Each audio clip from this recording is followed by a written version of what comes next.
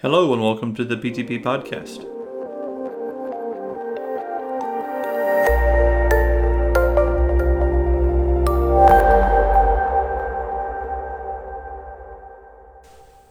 Hey, and welcome back to the Polishing the Pulpit Podcast. I'm your host, Wes Blankenship. Chances are you've struggled with complaining lately. Maybe you got stuck in traffic, or the grocery store was out of stock of an item you really needed, or the weather just didn't cooperate for some reason. You know, it's almost as if we instinctively complain and look for the things that cause us pain in our lives. However, as we enter into November and the Thanksgiving season, I wanted to share this episode with you. After hearing this lesson taught, I had a friend tell me, you know, that was the best lesson on complaining that I've ever heard. And I have to agree with him. If you enjoy material like this, please consider joining us at the next Polishing the Pulpit, which will be August 12th through the 20th in 2020 in Sevierville, Tennessee. You'll have over 500 lessons to listen to, brought by over 150 different speakers. We hope you and your family can join us. You can learn more at polishingthepulpit.com. Now, let's begin. That had a vow of silence. It wasn't complete silence. You could say 2 words every 10 years. He enrolls himself into this monastery, and after 10 years, he goes in front of the head monk, and the head monk says, "What are your 2 words?" And the guy says, "Food, bad." 10 years worth, he's been building that up, so goes back to the monastery for another 10 years, comes back 20 years later now. He says, "What 2 words would you like to say?" He said, "Bed, hard." Okay, that's just 2 words for the next decade. So another 10 years goes by. He's been there for 30 years. Comes back in front of the head monk. Says, "I quit." Head monk says, "I'm not surprised. You ain't done nothing but complain since you got here." Complaining. You ever talked to somebody who complains? Well, I know it's not you who complains, but other people might complain a little bit. Now, I preach on complaining periodically and fairly often. This is one of my favorite sermons. And one of the reasons it's my favorite sermon, because I can go over. After I get done, you can't complain about me going over. You can't complain about anything really having to do with the lesson, or you violated the... Now, I think that complaining is something that is very needed in the United States of America, especially and even in the Lord's church. About every place I've preached on complaining, I've had somebody come up. Last time I preached on it, a guy said, "Did my wife ask you to preach on complaining?"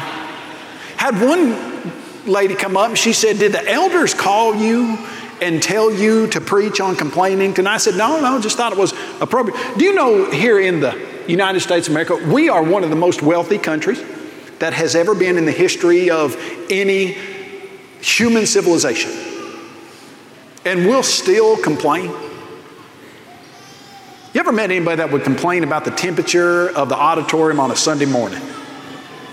You ever met anybody that would do that? Can you believe that there'd be a person who would be a Christian, and they would have a car that is paid for, that is fancier than 99% of the people's car in the world.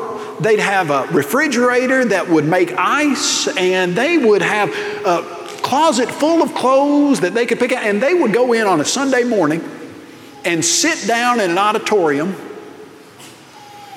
and think, I can't believe it's the middle of the summer. It's July and it's 100 degrees outside, but in this auditorium, it's 42 degrees. You would think that the elders could do something about not making it a meat locker in here. I'm going to talk to somebody. And 2 rows back where the vent's not blowing, guy's pulling his sweater off. He's pulling, what's burning up in here? I talked to somebody who was in charge of the thermostat. If you want to remain a deacon for years and years and years, do not sign up to be in charge of the thermostat.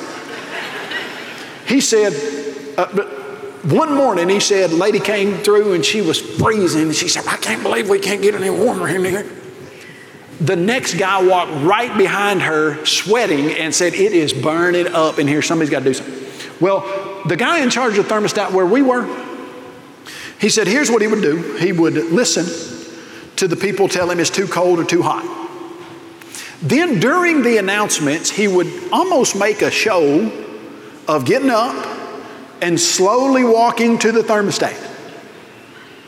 Said he'd open the little, it's locked, And he'd do his little hand like this and go sit back down. He said those people that wanted it cooler came to him and said, ma'am, sure, thank you for that. Appreciate that. It was so much better. Those people that wanted it warmer said, appreciate you adjusting that. Said he never even touched it. Didn't change it at all. Just acted like it. Do you complain? It really is kind of funny when you think about the stuff that we complain about, but you hate to break serious on it, but it gets pretty serious when you start looking at what God says about complaining. If you've got your Bibles, I hope that you'll turn with me to the book of 1 Corinthians. And in the book of 1 Corinthians, you're going to turn to chapter 10, and you're going to read what my New King James 745B with the little heading on top of it, a 1987 version, says Old Testament Examples. And in 1 Corinthians chapter 10, you're going to read about some things that God did very dramatically in the Old Testament so that you would see things not to do in your life. And it says right there, verse 1, moreover, brethren, I don't want you to be unaware that all our fathers were under the cloud, all passed through the sea. They were all baptized into Moses in the cloud and in the sea. They all ate the same spiritual food. They all drank the same spiritual drink, for they drank that spiritual rock that followed them, and that rock was Christ. Now, if you don't realize what's happening there, what Paul is trying to give you is what was the best possible thing that they could have to eat and to drink in a real sense. Okay, they had it as good as you can get it. They all ate the same spiritual food, all drank from the same spiritual rock, which was Jesus. They had it as good as you could have it. But now look at the next verse. But with most of them, God was not well pleased. Of all the entities, of all the beings, of all the people in the world that you don't want to be displeased with you, who would be at the very top of the list? You think about the people you don't want to be displeased with. You don't want your boss to be displeased with you. A lot of times you don't want your spouse to be displeased with you. If you work at a school, you don't want your principal to be displeased with you. And then certainly you wouldn't want to go up and have your superintendent to be displeased with you. The people in places of authority or the people that you respect and love, you don't want them to be displeased. But of all the people that you could possibly imagine that you don't want to make, not necessarily unhappy, but they don't approve of what you're doing, God. But with most of them, God wasn't well pleased. Well, then the text tells you why God wasn't well pleased with most of them. And you see right there, some of them became idolaters, nor let us commit sexual immorality. You're seeing a list of stuff that you sitting here at PTP on a Friday evening would be like, yeah. Obviously. They bowed down to little statues and they sacrificed their kids to them, made their children pass through the fire to Molech. And can you believe the people? Look at verse 8. Nor let us commit sexual immorality, as some of them did. And that day, 23,000 people died. Yeah, of course. Sexual immorality, it's on a scale of 1 to 10, sin-wise, where's sexual immorality on your list? It's way up there, isn't it? No, but then you get down to, nor let us tempt Christ, as some of them tempted Christ. They were destroyed by serpents. And verse 10, nor murmur, as some of them also murmured and were destroyed by the destroyer. Now, all these things happened to them as examples, and they are written for our admonition, on whom the ends of the ages have come. Ask yourself the question, have you complained before, maybe to the degree that the children of Israel did? Yeah, if you can be honest. Did God strike you dead immediately? No, thankfully, because we still get to be here to listen to the lesson. What if God struck everybody dead that complained in a way that made him unhappy? Well, we'd have a much smaller human population at the present. So why did he strike these people dead? Now, there's one reason he tells you why he struck this particular group of people dead. Everybody that complained like they did, they really all deserve to die. But he struck these people dead, even though they deserve to die, and so does everybody else that complains like they did, as an example to show you what? Just how serious God is about complaining. It's not something God takes lightly. It's not something that, oh, hey, yeah, she's a perpetual, habitual complainer, but yeah, that's just how she is. Yeah, he complains all the time and he's really grumpy and a complaining spouse, but that's who he is. Okay, no. No, this is something that is very serious to God. So I want you to stop right now and think about this question. Are you a complainer? Now, the fact is, if I were to go to any given congregation and say, could you give me a list of your top 10 complainers in this congregation? And just passed out a piece of paper to the whole congregation and said, just write down top 10. Do you know how much we would see the same names come up on everybody's page? Because complaining is one of those things that people recognize. You really deep down, honestly, you know if you're a complainer or not. Now, all of us complain, some periodically. But some of us, well, we're just complainers. You want to know why we're complainers? Complaining is an easier way to communicate. And you get more of a response when you start with a complaint than you do if you start with anything else. It's research proven. Do you know you'll get 40% more of a response in a conversation if you start with some kind of complaint? Boy, it's burning up outside. Can you believe how hot it is? Man, I can't believe our boss kept us over 5 minutes for that meeting. Can you believe that? Well, that preacher, he preached 15 minutes too long. Song leader couldn't get a thing right this morning. It's kind of like that boy that went with his parents to the service, and they sat through that service, and they got out and got in the car, and they were driving off, and the dad said, that preacher, he don't illustrate his lessons worth anything. I know he don't. It's not proper grammar, but work with me. I know how to say it right. I just don't. He doesn't illustrate his lessons at all. And he went over 10 minutes today, and the mom says, yeah, I know. Said that song leader, he couldn't hold a tune. He couldn't carry a tune in a bucket. He sang the slow songs fast and the fast songs slow. I don't know. They got to do something about these services. It's about ridiculous. Little boy was sitting in the back seat. He said, yeah. But you got to admit, it was a pretty good show for $1. Some of us, we'll complain about the song leader. We'll complain about the preaching.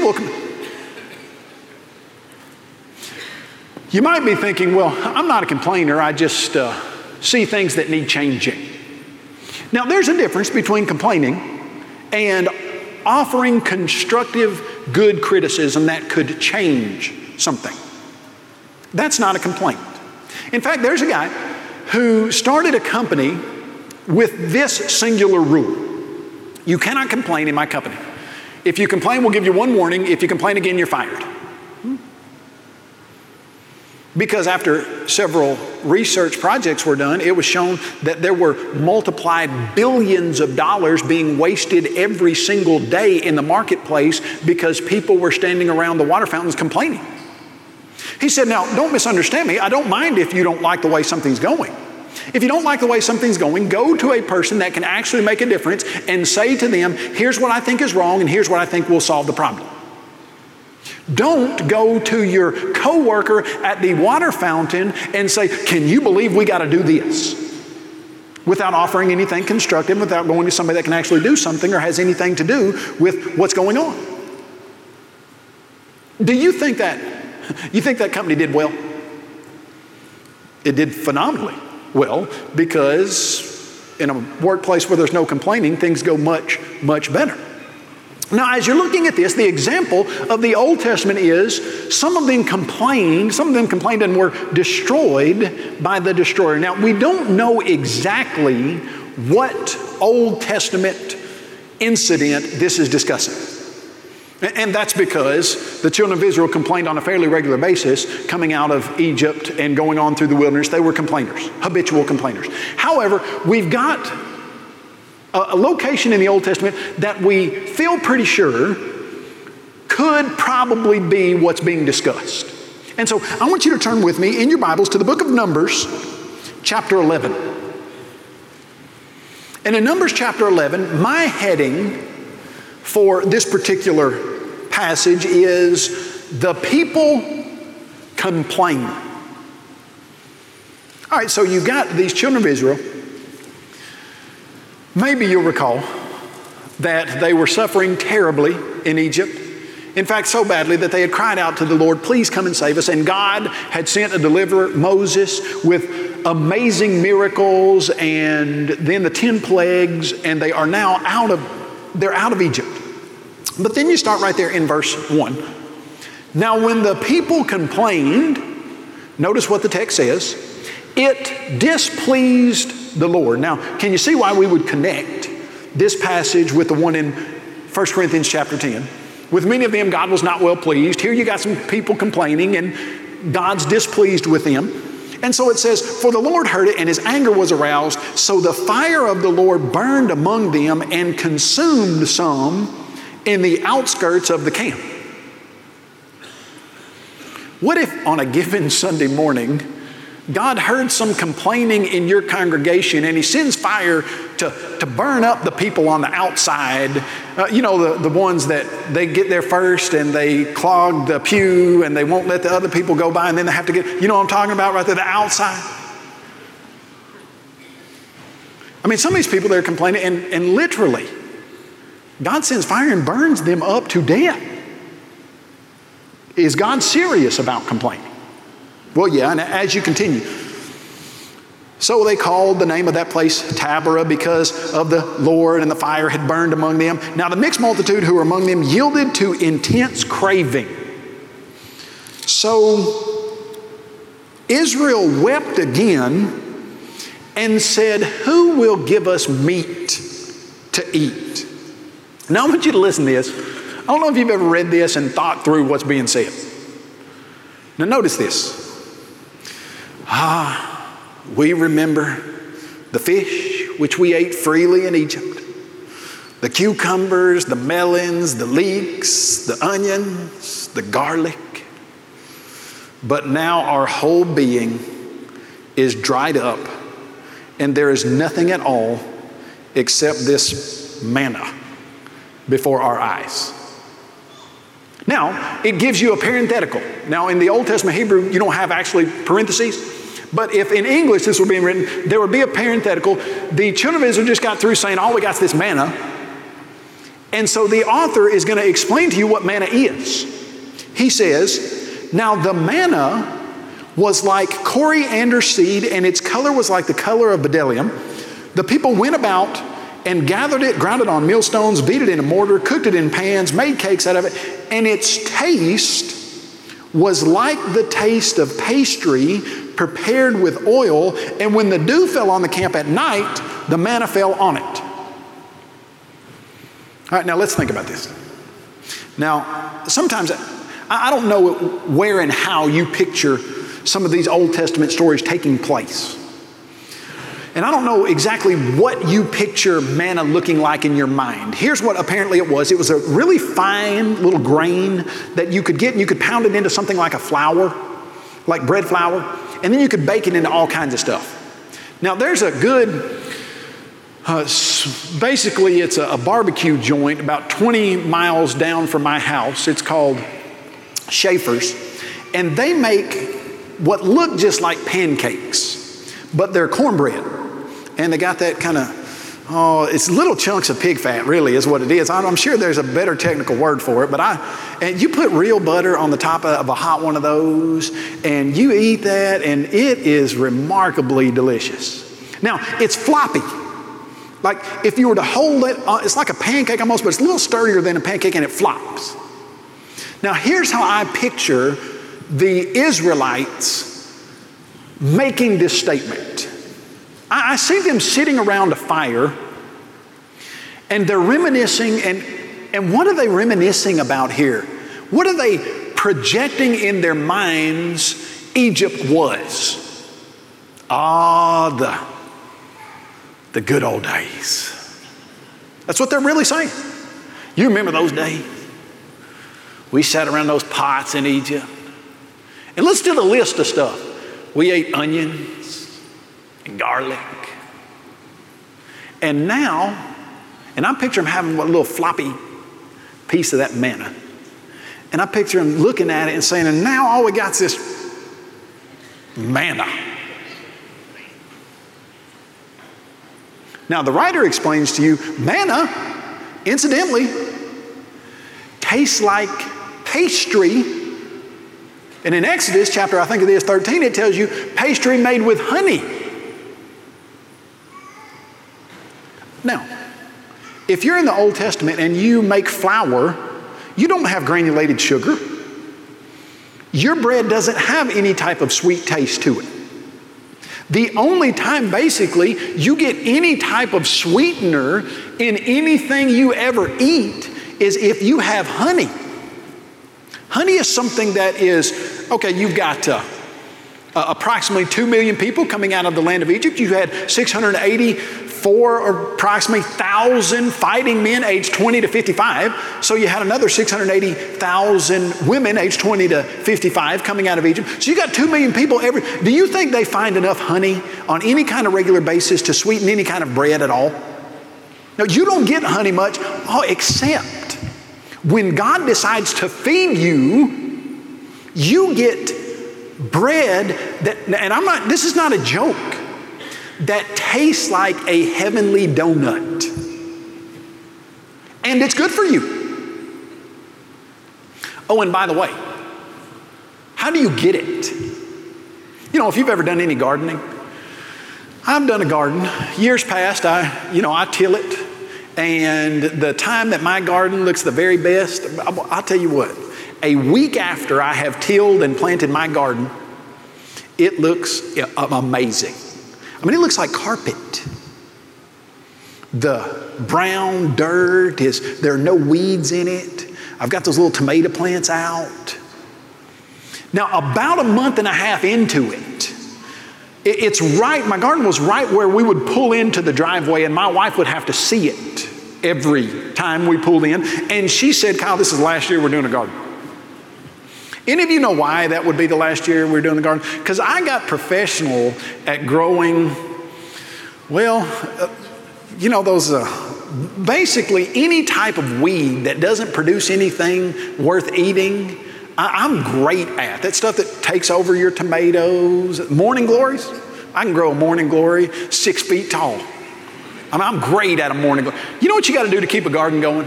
Number one, if it gets dry, you got to water it. Number two, you got to weed it. A lot of times you have to hoe it. And that's just to get some tomatoes out of a garden. Do you know what the children of Israel had to do to get manna? Did they have to till anything? Plant anything? Weed anything? Oh yeah, it was remarkably difficult to get manna. You walk out of your tent, you bend down, pick it up, and it tastes like a donut. It's a pretty good deal, isn't it? Flapping it around, this manna. You ever had somebody that would think, well, I wish I had an onion instead of a donut? Ever? I used to preach at a little place in Flatwoods, Tennessee, right outside of Linden. And the older gentleman that was basically one of the leaders of the congregation, he had been farming all his life and would invite me over and I'd eat at his eat with his family about every Sunday night. And he would have raw onions. Now, I was preaching this material, and I didn't know what to call a raw onion thing that came off the top. It's not really a leaf. It's green, and somebody said, and some of you might know the technical term for the stuff that comes off the top of an onion. It's a blade, an onion blade. And he would sit over there, and he'd take his raw onion blade, the little green stuff, and he'd bite off, and he'd say, "Oh, this is awesome. You really got to try this." Now, I'll try anything once. And so I said, "Sure, absolutely." So I bit off a piece of raw onion blade and thought, how can anybody like? And he'd just sit over there and bite them all the way down to the onion and then eat the onion. I ate a raw onion blade one time and politely said no thank you from then on. You ever been chomping down on a cream filled, Krispy Kreme, chocolate covered donut and thought, "Oh, wish I had an onion blade right now"? Not me. It's never happened in my life. And you're looking at the children of Israel, and they honestly are thinking about the good old days in Egypt when they ate onions and all they had now was this manna. And you start looking at them, and if you're not careful, you start thinking, a whole bunch of ingrates. I mean, can you believe what God had done for them? And they would. Now I could see that after a week of manna, or 2, or 3, or a month of it. I mean, you start looking at the Israelites and you start thinking, I can't believe y'all a bunch of ungrateful, complaining people. You ever eat anything for a week straight? Years ago, I decided I was going to make myself like mayonnaise. You ever tried anything? I don't know if you've ever tried anything. I decided I was going to eat it for a month on everything. So I did, made myself eat mayonnaise for a month on everything because I had heard that if you'll make yourself eat something, you'll like it. That's a lie. Still hate but I thought I'd be a more versatile eater. You know, I do a lot of potluck eating, and I thought, you know what, lots of times people put out sandwiches with mayonnaise, and I'd like to be able to like a mayonnaise sandwich. I grew up eating a peanut butter and jelly sandwich every day of my life from about the 3rd grade to about the middle of my 8th grade year. Loved them. Just thought they were, I mean, I could eat I ate 2 peanut butter and jelly sandwiches every day. And I mean, I'd take them in those little brown bags, and they'd be all smushed up, and the jelly would be all seeping out the side, and stick in the bag to it. And it didn't faze me, but I loved them. About, I guess it was, don't get me on the dates, but middle way through my 8th grade year, I opened that bag and I looked at it. And I thought, I can't eat another peanut butter and jelly sandwich ever. And I didn't touch a peanut butter and jelly sandwich for probably 20 years. You know, look at the children of Israel and you think, oh, what a bunch of complainers. Until you start thinking they were eating manna every day. You think they had tried to think of different ways to cook it? They fried it, boiled it, roasted it. You think after about 2 months or 3 months or 6 months or 8 months, the ladies were going over to the other tent and say, hey, y'all find what are y'all recipe? What do you do with this? Well, we tried that. What else you got? Well, have you fricasseed it yet? It's really good, fricassee. After a year, 2, I don't know exactly what time this was that they were griping about manna, but they've been eating manna every day. You start looking at that and you start empathizing a little more with them, don't you? And you start thinking about all the things that we have and how we still complain. How we have houses that, I was in my Freed Hardeman professor, his class, he said, we were talking about this concept. He said, you know, when I was growing up in the 50s, he said what we thought was the American dream was if we could move into a 2-bedroom, 1-bathroom house that, he said, I remember vividly. He said, if it just had 900 square feet, I just thought that that would be the greatest house you could possibly move into. Is your house more than 900 square feet? Your master bedroom's 900 square feet. Oh, and you might even have that big shower with the tub that has the little jets, or that's probably mid-90s. You might have upgraded since then. And you've got a refrigerator that will give you ice and water that comes out. You're in a car, but you're about tired of this car. Nothing really wrong with it. It's got 122,000 miles, and you look around at the nicer cars and you think, well, I probably need a nicer. I don't know why I got to drive this. It's got that dent in it from where the kid ran into the back of it, and I should get me a new one. Oh, so-and-so, she's got a new one. I don't know why I got to drive this one.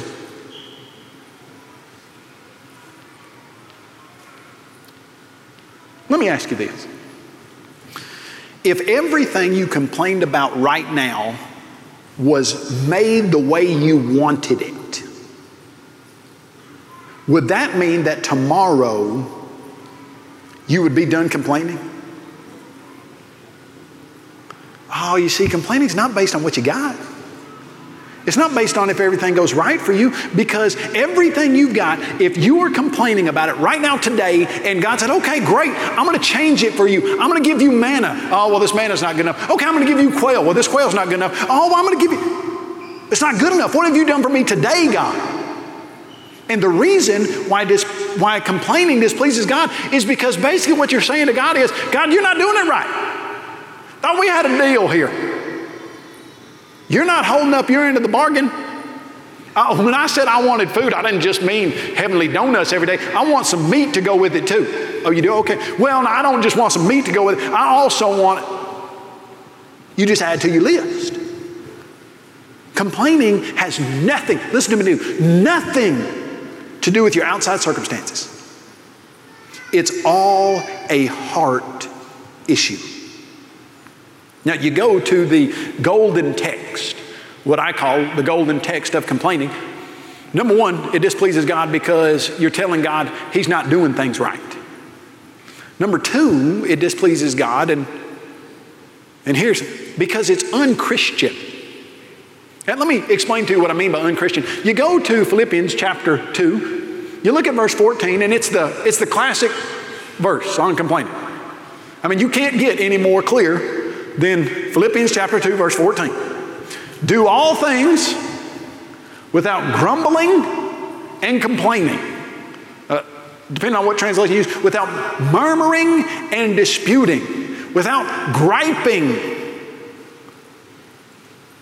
And when I say it's unchristian, what I mean by that is, can you ever imagine in your mind's eye a time when Jesus would complain about something? Is this all we got to eat? I'm burning up in this. I can't believe these chariots don't go any faster. It's the slowest donkey I've ever been on. Oh, this Passover traffic's ridiculous. 250,000 people in this. Can you imagine that? You cannot picture Jesus complaining, because He never would. When I say it's unchristian, a Christian is a Christian, a Jesus Christ follower. Complaining just has nothing whatsoever to do with Jesus. He'd never do it. Now let me show you why Christians complaining make such a mark on Christianity. Do all things without grumbling and complaining. Most of the time we don't go to that next verse. That you may be blameless and harmless, children of God without fault, in the middle of a crooked and perverse generation, among whom you shine as lights in the world. Any fool can complain, and most fools do. And most people do. And when you live a life that is a joyful, happy, accepting, Spirit-filled life, you don't tell God He's not doing a good enough job. You look at what God gives you, and you know what you say? Thank you. What do you mean, Kyle? Thank you? I'm not in a position to say thank you to God right now. You don't understand what's going on in my life. No, I don't. I've got an amazingly good life, so much better than I deserve, I couldn't even explain it to you. I know I deserve to go to hell. I know Jesus Christ died to save me from my sins. And not only do I know that I'm going to heaven based not on any kind of meritorious works that I've done, but just because Jesus said, I will save you. I know I'm going. And add to that, I got a car that every time I get in, it starts. Right now. I got a house that's got air conditioning in it. I ate at the Applewood, whatever. I always call it the Apple Barn, but it's right there on Apple Valley. And I had those little apple fritters with the homemade apple jelly and the apple julep. I didn't deserve any of that. You know who's writing Philippians 2, don't you? Yeah, I don't know what's going on in your life. I don't. I know what was going on in Paul's life. See, Paul wrote to the Philippians, do all things without grumbling and complaining. Now, he wrote that to a group of people that if you were to go back just a few verses, back to chapter 1, and I think right there in Philippians, I don't know exactly what verse it is. You'll have to go back to chapter 1. It's near the end. He says, for it has been granted to you, Philippians, not only to believe in the name of Jesus, but what? But also to suffer for His sake. Guess what you get? You get to suffer. Now, I believe there's a good reason why God used Paul to write Philippians chapter 2, do all things without murmuring and complaining, grumbling and complaining, murmuring and disputing. Because the Philippians, you remember in Acts chapter 16, the Macedonian call. We sing the song, we have heard the Macedonian call today, send the light, send the light. That Macedonian call is where Paul's trying to decide where he's going to do mission work, and God says, not here right now, not here right now. And then he has a vision one night, and there's a man from Macedonia saying, come over and preach to us. And Paul wakes up the next day and says, hey, I found out where we need to go. We need to go to Macedonia. And so they go into Macedonia, and you remember what the chief city of Macedonia is? Philippi. And they go and start preaching the gospel there in Philippi. And there's this servant girl who follows Paul and his companions around, and she screams, these people are preaching from the Most High God. They're teaching for the Most High God. And she just says it over and over and over. These people are preaching for the Most High God. Imagine me trying to speak to you, and there's somebody in the audience that pops up every 20 seconds and yells, he's preaching for the Most High God. And you look at her and you say, okay, appreciate it. And she sits back down, and I get back in the middle of the point, preaching for the Most High God. And I say thank you. And she screams it loud everywhere that Paul goes. Pretty distracting. And so Paul, through the miraculous gifts of the Holy Spirit, cast the demon out of this servant girl. And the Bible says that her masters, when they saw that their prophet was no longer going to be available from what she did, whatever it was, they took Paul and Silas to the magistrates. And because this was a Roman colony and was not legally bound to anything Jewish, the Bible says that they beat them with many stripes with rods. You ever been hit by a hard stick? This isn't a switch. It's not like one of those little pliable little switch. This is a rod. You're talking about like a broomstick. Now imagine you getting tied to something, and a person with something akin to a broomstick is behind you and just commences to beat you with a broomstick as hard as he can. That would hurt once. I mean, I've been hit by a broomstick a time or two. I never said that to her again. But no, I'm 2 times, 3 times, 10 times, 20 times. So many times that it went from bruises to whelps, from whelps to bloody openings.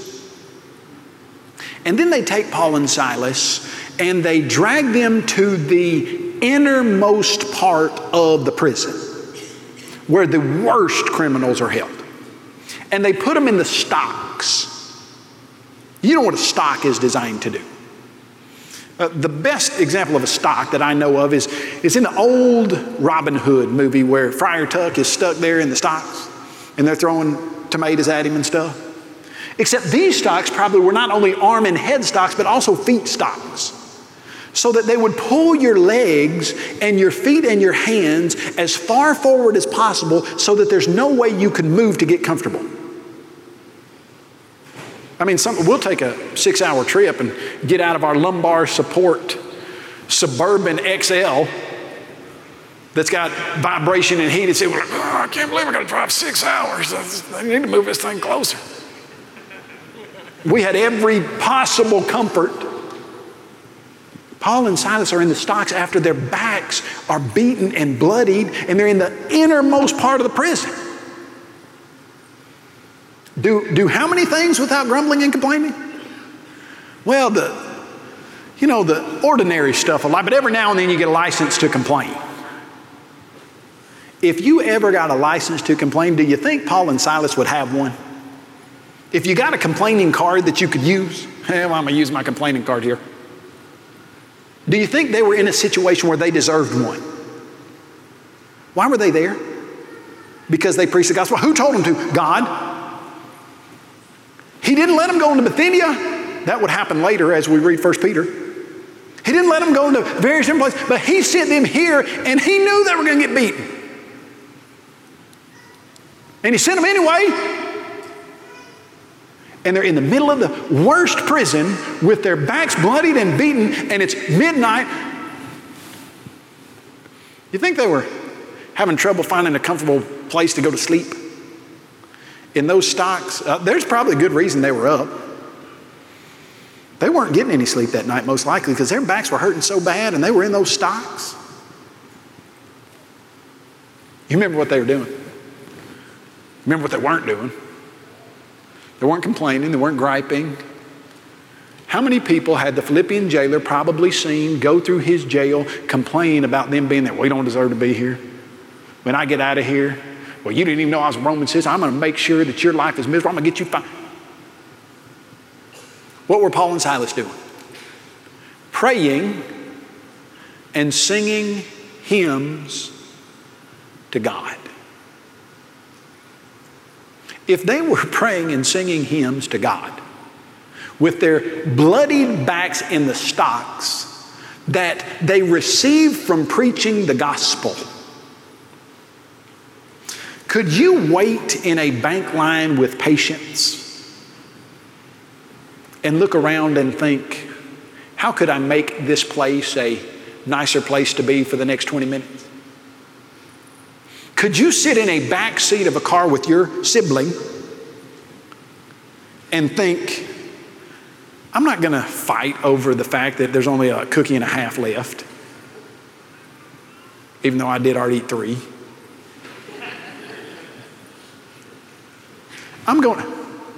Is there any situation that you can think of that would give you a right to complain? Not that I can. I've never had a right to complain my whole life. Now, that doesn't mean I haven't complained, but I've never had a right to. And if Paul and Silas can be on the floor of the innermost prison and sing praises and hymns to God and pray, well, when that Philippian jailer came in, do you think he'd ever seen anybody that had done anything like that? Do you think that Paul and Silas were a little different than his average prisoner? Do all things without grumbling and complaining, that you may be blameless and harmless, children of God without fault in the middle of a crooked and perverse generation, among whom you shine as lights in the world. Listen, brothers, sisters, if you don't complain, you're going to look different. Jesus Christ never complained a single second. He left heaven, came to earth, went through the most painful situations that could be imagined for my sin, nothing he did, and never once complained. In every situation. I'll end it with this. Maybe you have read, I don't know, the story of Corrie ten Boom. Corrie ten Boom had a sister named Betsy. She and Betsy were thrown into Ravensbrück, one of the worst concentration camps there in World War II. It was a women's facility at the time. Betsy was one of those cheerful people that didn't matter what happened to you, you never could get her down. Corrie ten Boom said, I didn't understand how it was the case. It didn't matter what was going on. Betsy was always excited and happy. And we were in the middle of the concentration camp. She said, we finally got put in this one dormitory, and it was filled with fleas. And Betsy said, we should stop and say a prayer of thanksgiving. Corrie looked at her and said, no.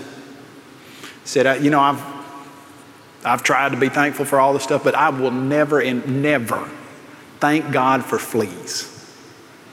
I can't believe you're even doing that. She said, well, the text says, in everything give thanks. You ever thank God for the fleas in your life? Come to find out, the soldiers wouldn't come into that dorm because of those fleas. They didn't molest the ladies in that dorm because of those fleas. Betsy was able to sneak or smuggle a Bible in by strapping it right to the small of her back, and every single night they got to read that Bible and pray with the ladies in that dormitory because that dormitory was filled with fleas. Do all things without grumbling and complaining, that you may be blameless and harmless, children of God without fault, in the middle of a crooked and perverse generation, among whom you shine as lights in the world. Let's show people a life of Christ that goes into whatever circumstance it is without complaining. Thank you for listening. We would appreciate it if you would share this podcast with your friends and leave us a review on Apple iTunes or Google Play. For more PTP information, visit polishingthepulpit.com or search for Polishing the Pulpit on Facebook.